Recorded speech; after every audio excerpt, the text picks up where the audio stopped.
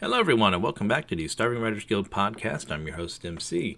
Well, it has been some time since I was able to record again, and we are now shaking things up in the podcast yet again. Imagine that.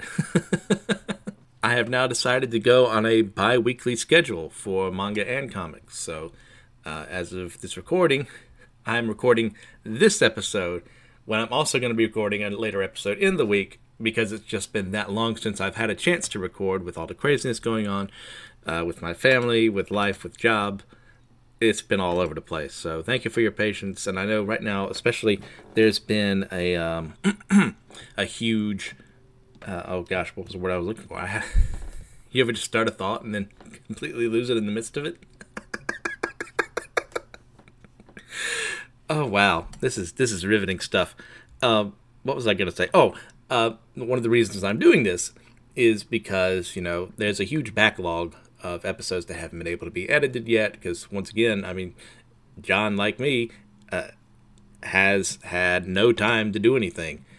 The man's been forced to work overtime. He's got to look after his family, all this stuff going on, as well as write. Eventually, last Saturday, the two of us independently sent each other 2 chapters of stuff. The first time we've done that in months. It's we both talked on the phone and be like, oh my gosh, we have not had the time or the, ability to do this in so long. I kind of forgot why I do it. It's oh man, this was good. I wish I had more time to keep doing it. But as far as the podcast goes, I want to give him less to edit. So I'm going to be doing a bi-weekly kind of setup. That way he's not swarmed with, episodes over and over again. And it's also good for me too, because that just gives me more time to get other things done in my life, with everything going on. So that's that. That's it for news. Let's see. What have I been watching? Well, I am continuing in the midst of the Ultra series. Let's see, where did I leave you guys off at? Was it Taiga? Yeah, I left you off with Taiga. And, wow, Taiga. Really fun. I can't remember what I said on the last time I recorded, but I love where Ultraman Jodius is from. If I'm remembering correctly, from the Ultraman anime. So that was a cool callback to almost, 30... Yeah, 30 plus years, almost 40. Yeah, probably 40, yeah. So Taiga, really great. I am now in Ultraman Z, and I was not prepared to see Juggler come back. And gotta say, that man is a treat. That guy, that actor, I can't remember his name off the top of my head. Just does good work. And I like to see the huge character development on his part, too, of, wanting to protect things. There's still that, is he really trying to protect things? But I kind of think he is. Maybe I'm wrong. I could be proven wrong later on. We shall see. See, other than that, so I should be able to finish that this week at some point. What else? Haven't really watched too many movies in the past couple of weeks. Well, I did finish Rage of Bahamut today, which I think Rage of Bahamut Genesis is the first one. And the next one is Virgin something. Lovely title. That was enjoyable. I have no issue with it, really. It's just it's a show I watched. And it had some cool visuals. It was a compelling enough story in there. It just didn't really, grab me. There's that, of course. Oh, now that I'm remembering correctly, I also finished Heavy Object, which in comparison to Rage of Bahamut, I liked a lot more. I've always been a mecha guy. It's kind of one of my things. Starting with Gundam Wing forever as a kid, all the way to now, from Gurren Lagann to Voltes 5, so on and so forth. Heavy Object was definitely a shift in the idea of what a mecha series could be, considering it's just these giant spheres going around. But gotta say, I loved the world building there. I loved there's some really cool characters there. Other than the excessive use of accidental perversion that is just rampant in anime, so you just kind of have to deal with it. Nothing really else I have to say on that. So, we'll go ahead and we'll move into our discussion for tonight. We have 2 weeks of comics to discuss, and I'll have to do it again the rest of this week. So, yay for me. We're going to start today with The Amazing Spider-Man. This is issue 88, Beyond, chapter 14. This is written by Zeb Wells. This is drawn by Michael Dowling, Brian Valenza, and Joe Caramagna. Well. So we start with Janine talking to Ben early in the morning, telling him that, not Janine, Maxine, talking about Janine to Ben. And he says he doesn't know what happened there. Why would she leave? She tries to go to Marcus as well. And then she addresses the board of Beyond at 9 a.m., telling them that they're telling her that, look, we're going to have to execute the Halifax Protocol. No, she's telling them that. Sorry. I'm all over the place today. My bad. She's going to have to execute the Halifax Protocol, which is the point of their second division, right? And they tell her, that division isn't yours, not yet. The assessor considered this a test. If I fail, I assume full responsibility. Then at 10 o'clock, she initiates it. Says, if this doesn't work, I'm holding you all responsible. And she's told, like, look, we can't do this. Like, it's kind of wild. They talk about the sins of Norman Osborn, which they have managed to collect, and they are now injecting it into, we will later find, is Dr. Kafka, who is now being called the Queen Goblin. And she does look rather menacing, I will say. It's not exactly what I'm not a big fan of what they've done with her. But if they're going to do it, she does it look at least cool. So Maxine goes back to Marcus, says, sorry to keep you waiting. I stopped by the pharma department for a shot of Super Super B. It's one of those days you work toward, and I want to enjoy it. Marcus says, if I'm still not clear on if I'm allowed to leave. Am I allowed to leave? Our little jailbird has given me the perfect excuse to execute a product I've been working on for months. But so this is about Janine? I told you I don't know where she is. I know, sweetie, but we do. As we then flash over to Mary Jane meeting with Glory Grant, who, of course, has worked at the Daily Bugle for years at this point. I think she's moved up in the ranks. It's been a while since I've paid attention to everything going on with her life. She introduces Janine to her. We then flash over to Ben, who's being talked to by one of the science techs he had previously, had a, kind of friendship with, at least starting with it. But he's talking to Ben and says, do want to make you aware of a new villainess I've spotted in the area. Want to make sure you're set up in case you run into her. Love that us nerds get to stick it to the bullies now. Ben turns around and says, what? Says, oh, sorry, you used to get bullied in school too, right? I thought you said. Ben says, I'm leaving. You can upload the rest over the air. The guy says, sure, Ben, whatever you say. We go over to Marcus and Maxine, who asks, she's at the Bugle? And that's bad, because whatever's on that drive is bad, right?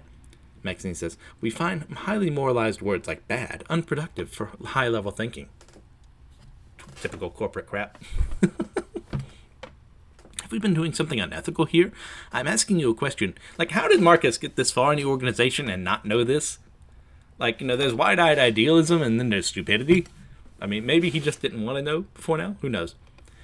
And Maxine asks, do you know who Jason Halifax is? No. Should I? Oh, yes. Yes, you should. He was the CEO of a big oil company, built a super mansion in Broxton, Oklahoma. Rumor had it some very not funny things were going on at that mansion. There were bodies. The cops taped it off. The oil company prepared a statement. Then Norman Osborn attacked Asgard 1.5 miles from his house. The Sentry threw a tank at Thor, blah blah, lightning, the void, and the Halifax house was wiped off the face of the earth. What happened with the bodies? How did they get there? Who cared? Nobody, because the Sentry and Thor. The superhero thing is fun. We get to give back to the community, corporate charity, magazine covers, pats on the back, but we are beyond. We sell products. The superhero division is smoke? A Beyond-branded meta product that controls the news cycle and can make people, buildings, hopefully continents, eventually disappear. No questions asked. For anyone who needs it and can pay, of course. Having it laying around for situations like this doesn't hurt either. But to do what you're talking about, superheroes wouldn't be enough. You'd need villains too. And she smiles. We see the Queen Goblin being programmed, riding off on her glider as she flies away, looking very menacing, way more than the character actually named Menace, who kind of sucks. But oh well. So we go over to Janine and Mary Jane at the Bugle. Janine says, I don't think she believed me. She believed you, but these are huge allegations. She'll need to run it upstairs, and she's only just begun to grill you. She'll need the drive, and probably a few months to catalog everything. Dot the I's and cross the... Janine, what are you doing? Checking for bugs, in case Glory, Beyond has a lot of subsidiaries. I'm sorry. No, it's okay. Things have been hard for you, yeah? Out there? I think about how hard it is for me and Peter a lot, but you and Ben... It never felt like the world wanted us together, no. It's more than that. Like maybe the world didn't want us, period. It's funny going to you for help. I spent a lot of time mad at you just for having things we didn't. And then, before anyone can say anything else, the Queen Goblin attacks them, and Mary Jane asks, are you here for me or her? And Queen Goblin says, neither. She's going for the drive. Maxine then leaves Marcus behind, who is asking if he's being detained. And she then asks her text to send Spider-Man in to solve the situation. We go back to Queen Goblin, who says, for years I listened as my whimpering patients cried over horrors long past. I'd often wonder how a parent could hurt a child, be so cruel. But now, seeing the two of you cowering in front of me, powerless, I get it. And Mary Jane and Janine are about to run, but Janine goes for the drive, says, you don't get the win. Queen Goblin says, I'm not looking to win. I just want to see your brain. And before that, Ben then uses his web shooters to attack her like a little mace, I believe. Yeah, it looks like a mace. And then he says, I wanted to say something outrageous for my big entrance, but that brain comment really killed the vibe. Just way too far. And Queen Goblin says, Ben, I know you. Clifford, right? Pretty sure that's it. Definitely, because I'm definitely looking at a big red dog. Queen Goblin says, you were never funny. Okay, yeah, I guess that was more mean, but you have to admit, it was funnier than this as he socks her under the jaw. He says, okay, you got me. These are kind of cool, as she uses these little triangular, almost bird-like talon things to attack him with. Janine is about to be attacked, but Ben then webs her away, leaving the drive there on the ground, which the Queen Goblin smashes. And he then throws a desk at her, says, you're safe now, Janine. I'm getting you out of here. But he's not talking to Mary Jane, who says, guys, she's getting up. Janine asks, are you going to do something? Ben says, the way I see it, that's not our problem. And Maxine says, wait, what did he say? Ben, what do you mean? She's dangerous. You're right. We better get out of here. She yells out his name, and Mary Jane goes, he just left. And Queen Goblin says, don't worry. I'm still here. So, wow. Imagine that. Trying to mind wipe someone and making them feel worthless kind of makes them want to, become evil. Not evil necessarily, but what's the word I'm looking for here? Not as caring, more selfish. So Ben's only looking after his own. Well done, Maxine. So we'll move on from there, and I'm not going to really discuss this one too much because it just didn't jive with me. This is issue 88.B, Enter the Slingers. This is written by Jeffrey Thorne. This is drawn by Jan Bazaldua, Jim Toe, Jim Campbell, and Joe Caramagna. So I will go for the sake of just kind of discussing the synopsis for a bit, just to move things along, because, like I said, I didn't really feel this side issue here, and it wasn't, the Prowler's fault. I mean, I actually really like the Prowler. It's just it's all over the place. And I actually kind of like the Slingers, too. But, I don't know, I just wasn't feeling it. So, we get some flashbacks of the Prowler during the events of King in Black, stopping some symbiotes. And he has gone into, which I didn't know this had happened. I guess I missed this issue. He wasn't working as the Prowler. He was working as Hornet, who, if you remember, was one of these suits created by Spider-Man during the midst of, I think it was Identity Crisis was the name of the story, where, he had been wrongfully seen as murdering a local thug, so he went his 4 different costumes to try and prove his innocence. So there's that. Somehow the Hobie has gotten a hold of this, so there's that. That's lovely, I suppose. I mean, I prefer him as the Prowler, but I guess with Uncle Aaron Davis as the Prowler now, that the Ultimate Universe, that part of it at least has been merged with 616. They don't want him in that anymore, so whatever. So we go through his company of how, he had, tried to make things better, was doing charity work over this time, but he gets bought out. His company's gone, but he does get some money. Gets $15 million from it, which then says, well, I'm going to use that to make a new company. But in the process, he learns that Beyond is behind some of the shifty stuff, which eventually leads him to Ricochet and Dusk, who I believe are still the originals who picked those costumes up after Peter. I'm not 100% on that. Don't sue me. And they find a lot of things through Beyond shenanigans, and he's offered a job at Beyond. If that sounds like I didn't care, it's because I really don't. Which is a shame, because Hobie has been a character who's been around for years. And I've always really loved him. I mean, my introduction to him was the 90s cartoon. And you just seeing him. He was, I think, just a cool costume. He had a cool look. A cool motivation as well. It's like a former criminal turned, superhero. Like, I was all for that. And obviously he's not been the most popular character in Marvel over the years, so they don't really know what to do with him. And it's a clear sign they don't know what they're going to do with him. So we'll ignore all of that. And we will move on to, let's see, The Avengers. This will be issue 53. The Death Hunters, Part 3, The Vivisection of Avengers Mountain. This is written by Jason Aaron. This is drawn by Juan Frigeri, David Curiel, and Corey Petit. So we start with some narration by Child Thanos, who says, at first I only used animals. I disassembled them to see for myself how they function. As one might a clock, except clocks do not scream when you remove their insides. I know the feeble-minded will look upon my work and see only butchery for butchery's sake, but I assure you I am, in every fiber of my being, a scientist. One whose hunger for knowledge is voracious. The transition from animals to people was surprisingly seamless. No doubt it helped that the Eternals of Titan are complete and utter wastes of carbon. I had vivisected 4 or 5 of them before something profound dawned on me. At last I understood why the Celestials had bothered to create such two-legged troglodytes in the first place. They existed solely for my edification. Everyone I'd ever known, they were tools, my tools, to aid in my becoming. After that realization, any last lingering sense of childish shame fell away like scales from my eyes. But to my consternation, my questions remain. Despite my best and bloodiest efforts, I found no answers, no clues to my true purpose, to why I was born, a supernova surrounded by candles. Eventually I had nowhere else left to look. That's how I came to murder my mother.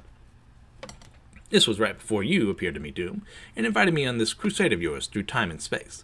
I've had my own time-travel dalliances, of course, jaunts to the prehistoric past in the hopes of annihilating the great celestial blunder that is life on Earth. Rambunctious boyhood stuff. But when you found me, just after it seemed time I put away childish things for good, though I can't seem to rid myself of her leavings. I've even tried hydrochloric acid, but I swear the blood is still there. I've never told any of this to anyone. And Doom Supreme says, you tell everyone that you murdered your mother, Thanos, incessantly? These spells require my full concentration. One of the others, the sticky one, he said you had once sacrificed someone precious to you. He said your armor is forged of your lover's skin. Tell me, Victor, what did you know it was worth it, what you'd done? I know every morn, when I wake up and remember that I am Doom.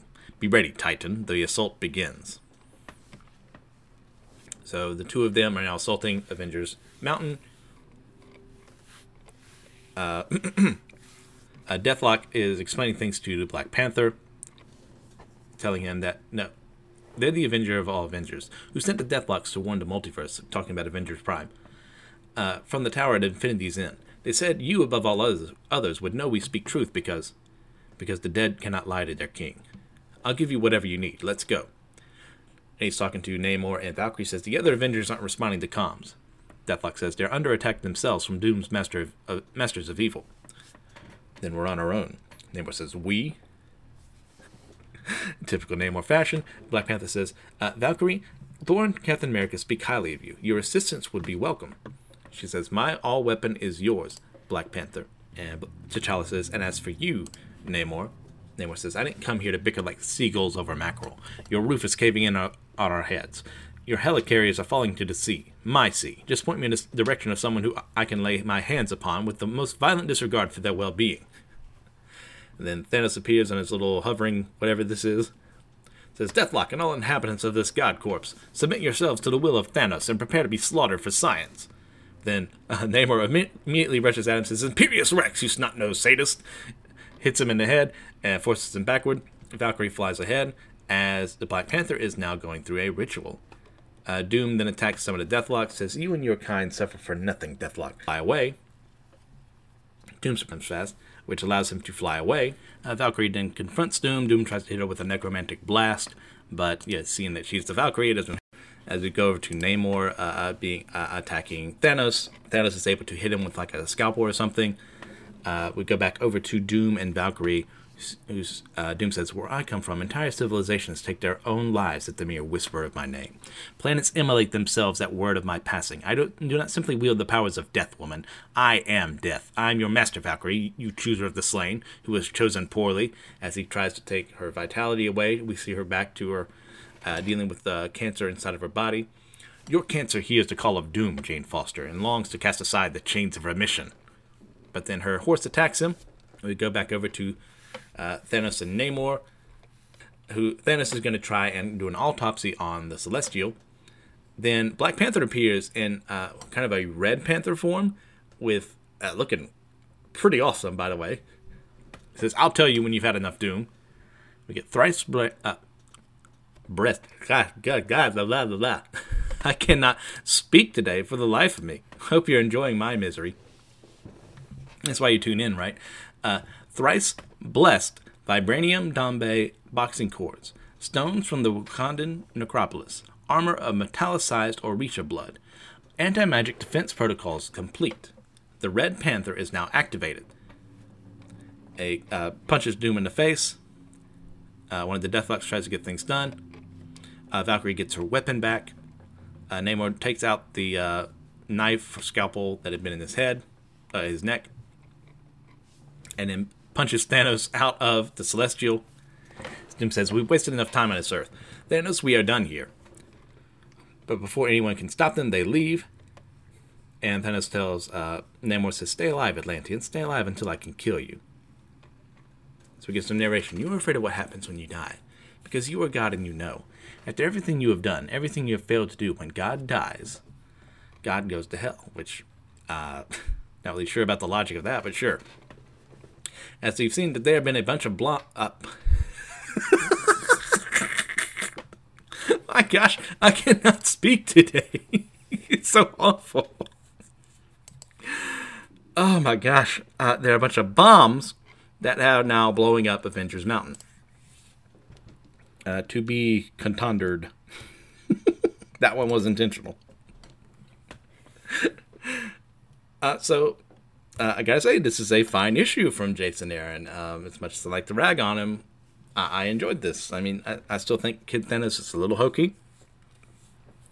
I mean, especially for a hokey medium like comics. But, seeing the Avengers Mountain being destroyed, that's a huge game changer there. I still love the addition of Valkyrie and Namor to the avenging ranks. That just works for me. Alright then, so we will move from there to, this will be Devil's Reign. This is issue 4, issue 4 of Devil's Reign. This is written by Chip Zdarsky. This is drawn by Marco Checchetto, Marcio Minez, and Clayton Coles. So we get 2 weeks later at the start. We get narration from Daredevil. Maybe we went too far, forgot that our actions have ramifications on the people we save. We turn our noses up at the laws to do it. Now we're all being punished for that, as he sees a bunch of sensor drones in the area. And its cities under siege as a result. The laws are for all, the consequences for all. 2 weeks ago, in the middle of Fisk's war against us, he unleashed his anti-crime drones. Impenetrable, unhackable, otherworldly. They fly through the city with their eyes, thousands of them, hunting anyone who dares ignore Fisk's zero-tolerance policies. The heroes are underground. The people cower. No freedom, no crimes. The city is afraid. But you forgot, Fisk. You forgot who I am. I'm the man without fear. And we go over to Fisk talking to Doc Ock, who says, It's election season. Shouldn't you be out campaigning? All right, why would you need to do that? The city is crime-free, and you're using the Purple Man's powers of persuasion on it. As he makes himself a drink, says, Otto, care for a scotch, to Otto Wolverine. Says, I only care for a 15-year-old single malt. Oh, I know, I wouldn't subject us to anything else. Excellent. Kingpin says, I almost admire your swinging, Octavius, but it's a swing that you failed to land. If you were going to come for me, why not come for the crown? And Octavius says, you've always been obsessed with power, Wilson. I'm happy to have you sit in a useless seat to shake hands and kiss babies, but I make the world better, safer, and I couldn't have done it without you. Richard's lab yielded marvelous things, a multiverse of help, of inventions that made my Octobots possible. And Wolverine Ox says, Mrs. Fisk is coming. I can smell her perfume. Cheap. Low class. Well, then we should go. She's the violent type, and we don't want to have to kill her. And I almost forgot why I came. I wanted to deliver the news in person, Wilson. Crime is down, which means we've arrested your criminal son. Let's go over to the hospital, where Foggy, after he'd been attacked last issue, was talking to Daredevil. Mike Murdock is there to pretend to be Matt to visit his friend, but Daredevil and him keep arguing over everything, so Mike leaves. Kirsten then appears and actually kisses Matt. You know, they've had a huge history together. As we then move on to Kingpin talking to his Thunderbolts, saying, bring me the children. Wesley will give you trackers to hone in on their purple energy signatures. And U.S. Agent says, yeah, of course, but what did these kids do? I've got no problem upholding the law, Mayor Fisk. I just want to make sure that that's what we're doing here. Which, I gotta say, like, this is kind of a regression for John Walker. He's always been one of those people who are, I'm going to follow the government, I'm going to follow the law. Like, he has learned over time like, not to be as rigid in that sense. So, I mean, I kind of get why he's here, but at the same time, it feels like a regression to me. But I'll move on from that. And Kingpin says, you'll do as I say, Mr. Walker. And we know that he's being commanded because the text has now changed to purple. And U.S. Agent says, of course, sir. Typhoid Mary then talks to him and says, you should have let me handle this. Mary, we've been over this. I'm not your porcelain doll now that we're married, Wilson. I went to fight, to protect you. And you will, my dear. We'll fight together.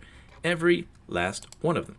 As we then go over to, I think, is it the raft that they're at? No, they're somewhere else. I can't remember. There's a guardsman there that Sue is able to steal the card of because she's able to turn invisible because Reed had designed these power dampening collars for the Superhuman Registration Act. And he put fail-safes in. And they're now... As he's explaining this, she says, just shut up. He says, gladly, what's the plan, my love? It's time for a breakout. And Moon Knight has managed to get out as well. Says, I've lost my quiet touch in here. And he takes him down. As he get off screen, it's okay, Moon Knight. I'm sure we'll have opportunities to sharpen our skills again. Tony, you good to fight? Because Tony, of course, was replaced by the Chameleon, so he's been in prison this whole time. And they now lead a jailbreak. So we go over to Kingpin talking to Butch. Butch essentially tells him, like, look, you were never really my dad. I don't care. And so stop trying to be one right now. As we then flash over to the Champions, which we see Ironheart and Miss Marvel. Miss Marvel managed to save her, going through the typical, like, Reed Richards pose of making yourself inflatably big to use her stretchiness to stop her from hitting a wall. As we get, for the last time, I ain't here to fight you. The Rhino is attacking seemingly the Champions, but they seem to have attacked him first, actually. And Miles says, sure thing, Officer Rhino. And this is Vision. Says, I predict we have 49 seconds until drones pass through here. And Miles says, let's shut them down fast, then, Champions. But Rhino then says, stop, grabs Miles and says, I'm on your side. Then why the badge? Why? Oh man, we do not need... And the Rhino slaps a badge of the Thunderbolts on there to Miles and to the rest of them. Tells them to put them on. But the drones then leave them alone because they're wearing the badges. As we get Sam Alexander Nova asking, what just happened? Rhino says, the drones know not to attack anyone with a badge. It's like Wi-Fi or whatever. I told you I wasn't here to fight. Miles asks, so why are you here? Look, kid, you know me. I ain't a bad guy. This was a good-paying, lawful gig. But the mayor, he wanted me to go after some kids. Not you guys, other kids. Kids who hadn't done anything wrong. But that ain't me. I just wanted to tell someone, one of you hero types. And this is actually a good callback to earlier in the Miles Morales series. He and Spider-Man had worked together on a case to defend some kids. So they actually kind of established not really a friendship, but like a respect for one another. So I love this callback, even though it's not explicitly called out with the, what you call them, little narrative boxes. So Miles asks, wait, what kids? And then he goes back to the Avengers and tells them, I know might not be the brightest bulb, but I believe Rhino. This isn't a trap. Fisk is going after the Purple Man's children, and apparently they're in town. And Cap asks, kidnap kids to what ends? And She-Hulk says, power. Right now he's only able to subtly manipulate the population. If he gets the children, Luke Cage finishes, he wins the election and the minds of a city. Jessica Jones says, I'm sick of these men controlling us, making us hide like rats. And now they're after children? Where are your teammates? Miles says, lying low in Brooklyn. Why? Because they're drafted. We're going to find those kids, and if Fisk or Otto or anyone gets in my way, I'm going to end them. We get a scene between Mary and Kingpin, where he actually uses the Purple Man's powers on her to make her remember everything that she had gone through. And he had been holding on to the cane. When he did so, he says, Mary, I didn't mean to, the cane. And she says, no, don't be. I remember, what a gift. That power, it's remarkable. I had no idea I could do that. Neither did I. And he looks at the cane and says, honey? She says, honey? He says, in narration, he says, I need air, space. The weight of years is crushing me. The weight of that hate that I so desperately need to let go of. And absolute disaster. So in the midst of this, he goes outside into the rain as lightning is going on. He says, remember. And he kneels down on the ground and he says, Matt Murdock. So he has willed himself to remember Daredevil's name. Wow. What a twist. I am so ready for this. Devil's Reign has not failed. I mean, I've had my minor gripes along the way, but I'm really enjoying this. The Kingpin remembering Matt's identity is one of the worst possible things that can happen here, and I am all there for it. What a delight. What an absolute delight. So we'll move on from there to Maestro, World War M. This is issue 1, The Last Dance. This is written by Peter David, drawn by German Peralta, Pasquale Ferry, Jesus Arpitov, Matt Hollingsworth, and Ariana Mar. So previously in this post-apocalyptic setting,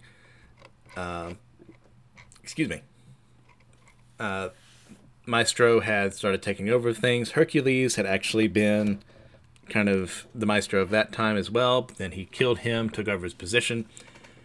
And we go through this scene where the Abomination is seemingly in control of Bruce Banner. But in the midst of that, he is attacked by the Maestro, who he then beats up and takes away his wife and then snaps her neck. Because, if I remember correctly, didn't the Abomination kill Betty at some point in time? I mean, with all the 60 plus years of comics, how could I ever remember anything?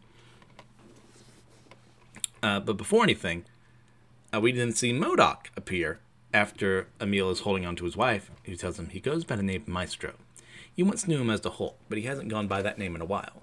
You're MODOK. Yes, I once killed you a long time ago. As with most such endeavors in our world, it didn't quite take. I need you to be quiet now. I have a good deal to tell you, and only seconds within which to do it. This entire engagement thus far has only taken 1 second, but when missiles are closing in on you, time has a tendency to tick down rather quickly. Missiles? I don't understand? Yes, I am well aware of that. Listen carefully to me, and I will explain as expeditiously as I can. The world in which you are living, it isn't real. It's a computer construction, a simulation. The real world has fallen into post-apocalyptic waste, and you are being preserved within an AIM stronghold. I don't believe. What in the... As the scene around him kind of changes to the real one, and MODOK says, missiles are, at this moment, coming right at us. I assume the Maestro is responsible. They will destroy the space and me and everyone within. What? What do you want from me? And MODOK says, vengeance, as he is destroyed in the real world and his virtual form is taken as well. We didn't see several really cool panels of the Abomination ripping out of the dirt to see a destroyed California with the Hulk sign instead of Hollywood. And you get narration from him. He should have let me die. That MODOK should have just let me die in my oblivion. I don't know what year it is, or even if years matter anymore. I don't know what humanity did to wipe itself out if one of my colleagues was behind it. All I know is that I have been walking for hours with no clear idea of where I'm going. What a metaphor for the rest of my life. My life. Until hours ago, I thought I was a high-ranking KGB official, and now I am awake to discover that I am nothing? 5,000 miles from here to Russia, and even if I could traverse that distance, what would I find? Probably more like this. More nothing. Like me, as he is stopped by a pier near like an old amusement park, and he sees some bubbling in the water as some Atlanteans come out and say, "There he is, and you will come with us." He says, "Why should I do that?" As they pull guns on him, says, "Yes, who are you? It is not your place to ask questions. It is your place to obey." He's shot. He says, "Gentlemen, I am not having the best day, and you're hardly improving it." He starts hitting them. They call after him. These guys are really starting to piss me off. And he takes one of the Ferris wheels nearby and rolls it up and says, "Here, consider this a souvenir." They barely get out of the way. He then arrives from the water to attack the leader. Says, "Now, let's start over. The rest of you want me to fry your boss here? By all means, keep on coming. Otherwise, stay right where you are." As he pulls a gun on him, says, "And you, big shot, why do you want me to go with you?" "Well, we were ordered to capture you. We've been monitoring this area in the event you should appear, and that is all we know." "Who ordered you?" You get a voice off screen that says, "I did. But not to capture you. They were supposed to capture the Hulk." As we see an older Namor with a really nice stash saying, "You are not the Hulk. I have no idea who you are. This is all a misunderstanding. You're Namor, the Submariner. You look good, I suppose. I have no idea how much time has passed since what I'd call my own time. Decades. Couldn't tell from looking at you. I remind you, I was 85 when the century turned. I do not age as you do, and you are Emil Blonsky, though some call me the Abomination. Not a flattery, I assume. Can you breathe underwater, Emil?" "No." "Take this," as he sends him a pill. "It will enable you to do so. Then you can accompany me to my home." "Why should I?" "Are you doing anything else?" "No," as he eats it. Swallows it. By the way, I understand he's not called the Hulk anymore." "Yes, that's correct. He goes by Maestro." The minister talking to the Maestro in Dystopia, who asks, "Can I safely assume that Dr. Doom is disposed of?" "He got away." "Ah, I see. How unfortunate. Any idea where—" "Latveria, I assume." "Are you going to pursue him? Across the ocean? Unlikely." "Let him rot there for all I care, as long as he stays out of my way." We see Doom being carted off by one of his servants in a wheelchair. He's got his arm in a cast and a sling. He then tries to talk to Rick Jones, who, for those of you from the Future Imperfect storyline, know that he's in his underground bunker where he has taken all of these souvenirs from past Marvel heroes and villains. But he's still addled from age, so he's not able to discuss things with Doom properly. We didn't see the minister talking to Namor on his own, secretly, and says he's on his way. "You're certain this time? My squads have been patrolling for—" "Yes, I am certain. He said he wants to inspect the site of Ames Destruction, wants to make sure they are truly disposed of. And he is flying out here. In a sense, he's leaping. You have time. Even at his speed, it will take him some hours. Probably won't arrive before morning. We'll be ready. Good work, Toro." He says, "Thank you, Namor." So we go back to Atlantis. So he says, "So, Emil, has my family brought you up to date?" "They have, thank you, Namu, and I'm sorry what your name is." "Leonard." "Leonard, not the most Atlantean name." "It was my father's name." "So humanity managed to wipe itself out, did it?" "It was a long time coming. Fortunately, enough of my cities proved to be immune to their radioactive fallout." "Cities? Yes, I have several. This one is actually called Pacifica. The Maestro's activities concern me. Humanity is wiped out, and I'd prefer to keep it that way." "So what's the problem?" "He wants to return humanity to domination, with himself in charge. And I'm going to stop him." "With what?" "To begin with, this." He says, "Is that—" "Yes, an old friend, as it looks to appear to be the original Human Torch. The android created in World War II.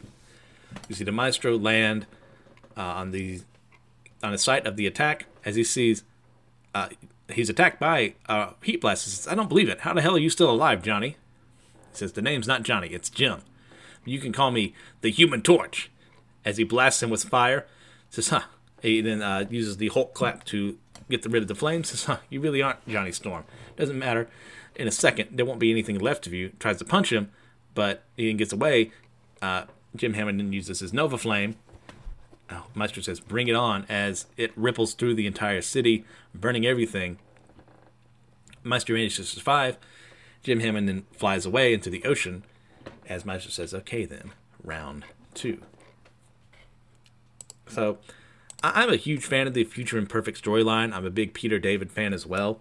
I mean, the work he's done on Spider-Man, The Incredible Hulk, even X Factor, a series of characters I don't care that much about. Like, he made me care. And, you know, the addendums to, or the prequels to the Future Imperfect series, gotta say, he's done a really great job on them. I really, really like to see the start of where, you know, the Hulk came into, you know, the world and started making it his, making dystopia his. So, excellent story. I'm looking forward to the rest of what this series has to offer. So we'll move on from there to X Lives of Wolverine, issue number 2, Forgotten Past. This is written by Benjamin Percy, drawn by Joshua Cassara, Frank Martin, and Corey Petit. We start with Logan in northern Canada in the year 1900. He's fighting off a polar bear, and it looks like a cage match of sorts. He then talks to Jean about how he needs to leave and help Xavier. We then flash over to Jasmine Falls, Japan, which, an odd name for a Japanese city, maybe a location.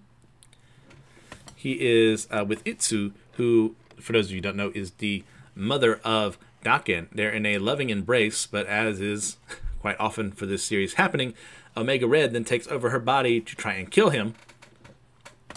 We then flash over again to elsewhere. Previously, they were in Colombia on a mission with for Weapon H. And we get, let's see, Sabretooth and, is it Shatterstar? I can't remember names. Or, no, Maverick. Wolverine then runs off, says, tell me what I'm running into, as Jean is contacting him telepathically. She says, Charles is here as part of a larger coalition. They hope to save the Amazon rainforest and the indigenous cultures that are being extinguished by deforestation. There will be press, diplomats, environmentalists, anthropologists, and tribal representatives. Multiple threats in close proximity. You have 6 hours to... Logan's, what's wrong? He says, I didn't remember at first, but I remember now. Seeing the lab, it busted open a lock in my brain. After we destroy it, we go after the surrounding villages, too. Hundreds of villagers mowed down. Mass graves, burn piles. We were supposed to send a message. Fear America more than you fear the cartel. Logan, you can't stop running. You can't stop T-Max and save Xavier at the same time. You don't understand, Jeannie. This version of myself is the one I hate the most. I did bad things. Unforgivable things. I don't know how many times or ways I need to say this, but there are consequences to everything you do here. Yeah, and I've been the one living them. So we go back to in the recent past in Moscow. Wolverine and Domino and Omega Red are entering through a Krakoan gate there. As once again, Michael Rasputin has now overtaken Omega Red's body with his powers to try and, you know, mess with him so that he can convert Omega Red to his purposes. We go back to 1900 in northern Canada. So we get Captain Xavier leading a ship in the middle of the wasteland as he's about to be attacked by one of his crew members. But as well, it seems like he has managed to cause a mutiny in the midst of this. As we go back over, once again, this is all over the place, so I apologize if you're like, what, where are we at? To South America. Wolverine then shoots at Sabretooth and Maverick. Says, I've done what I've done. There's no taking it back, but I can take a stab at it. And stabs Sabretooth in the gut with his claws. Maverick says, I don't get it. We're a team, man. You're better than this, Maverick. You going to kill me? No. The cartel, they know there's trouble brewing. They'll be heading this way. You're just going to leave me here? You've always been a survivor. Get out of the game while you can.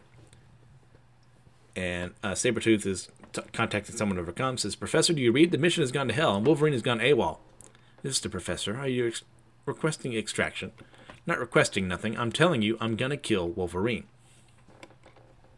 So back to him and Itsu, as they are both naked after what they had been through. She's trying to kill him.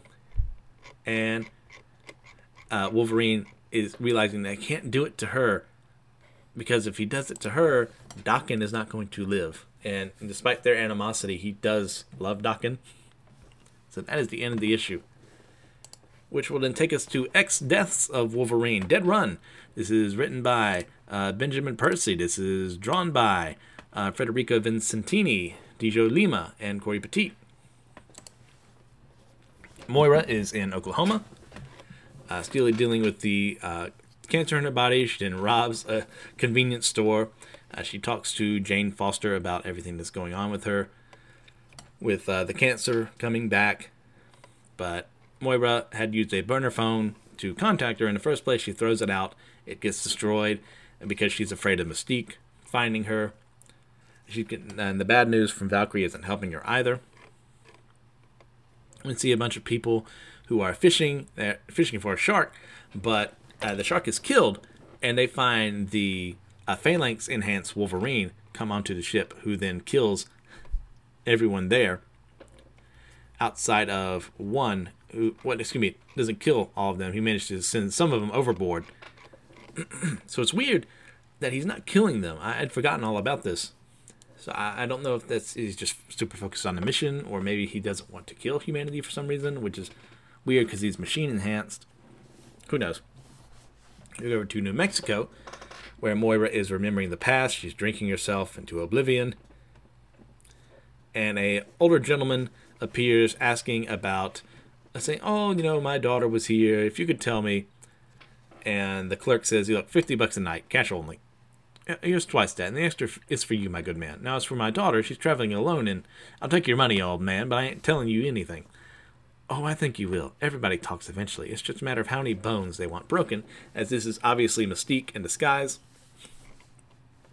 Moira, I shouldn't have laughed. This is darkly funny. Has brought an iron and has plugged it in. She's filled her bath with water and booze, and she's now drinking herself. She's about to set it on fire. She's lit a knife to help cauterize the wound she's about to cause, and she cuts off her phalanx arm that had been gifted by Warlock. Mystique is torturing the clerk and goes into the room where Moira was, but she finds the decapitated is the wrong word because that's specifically for head, right? The cut off arm, we'll say for that.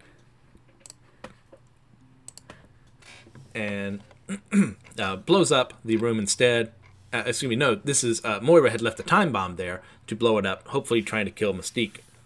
So we go back to Krakoa as Destiny is saying, "I wonder that this would likely come to pass." But Raven was certain enough in herself to see the future as negotiable. "I hate being right, my love, but I sense that all may not be lost. A figure keeps materializing in my mind, a man in black, Death himself," as she has seen the phalanx-enhanced Wolverine. So, I'm going to go ahead and apologize for this episode. It's kind of choppy. There were, for multiple reasons, I don't know why. My mic just kind of stopped recording. I really don't know how this works, so my bad, people. There were also a couple comments I had to put on here for time's sake, so maybe I'll cover them again later on. Thank you for wrestling with this process with me. I really appreciate it. Thank you for the people who've been kind enough to reach out. It really means a lot. So, elsewhere, well, I think we're going to end. We are the Starving Writers Guild. We are writers helping other writers to help publish their own works. You can find us at starvingwritersguild.com. You can find our works there on the website as well as on Amazon.com. We are MC Ashley, John Transylvania, and Barbara Page. Please feel free to leave us a 5-star review to help us get the word out there about the podcast. I'm also on Twitter. We're the Starving Writers Guild podcast there. I've had some real good engagements there. A lot of good fun with people. So, until next time, see ya.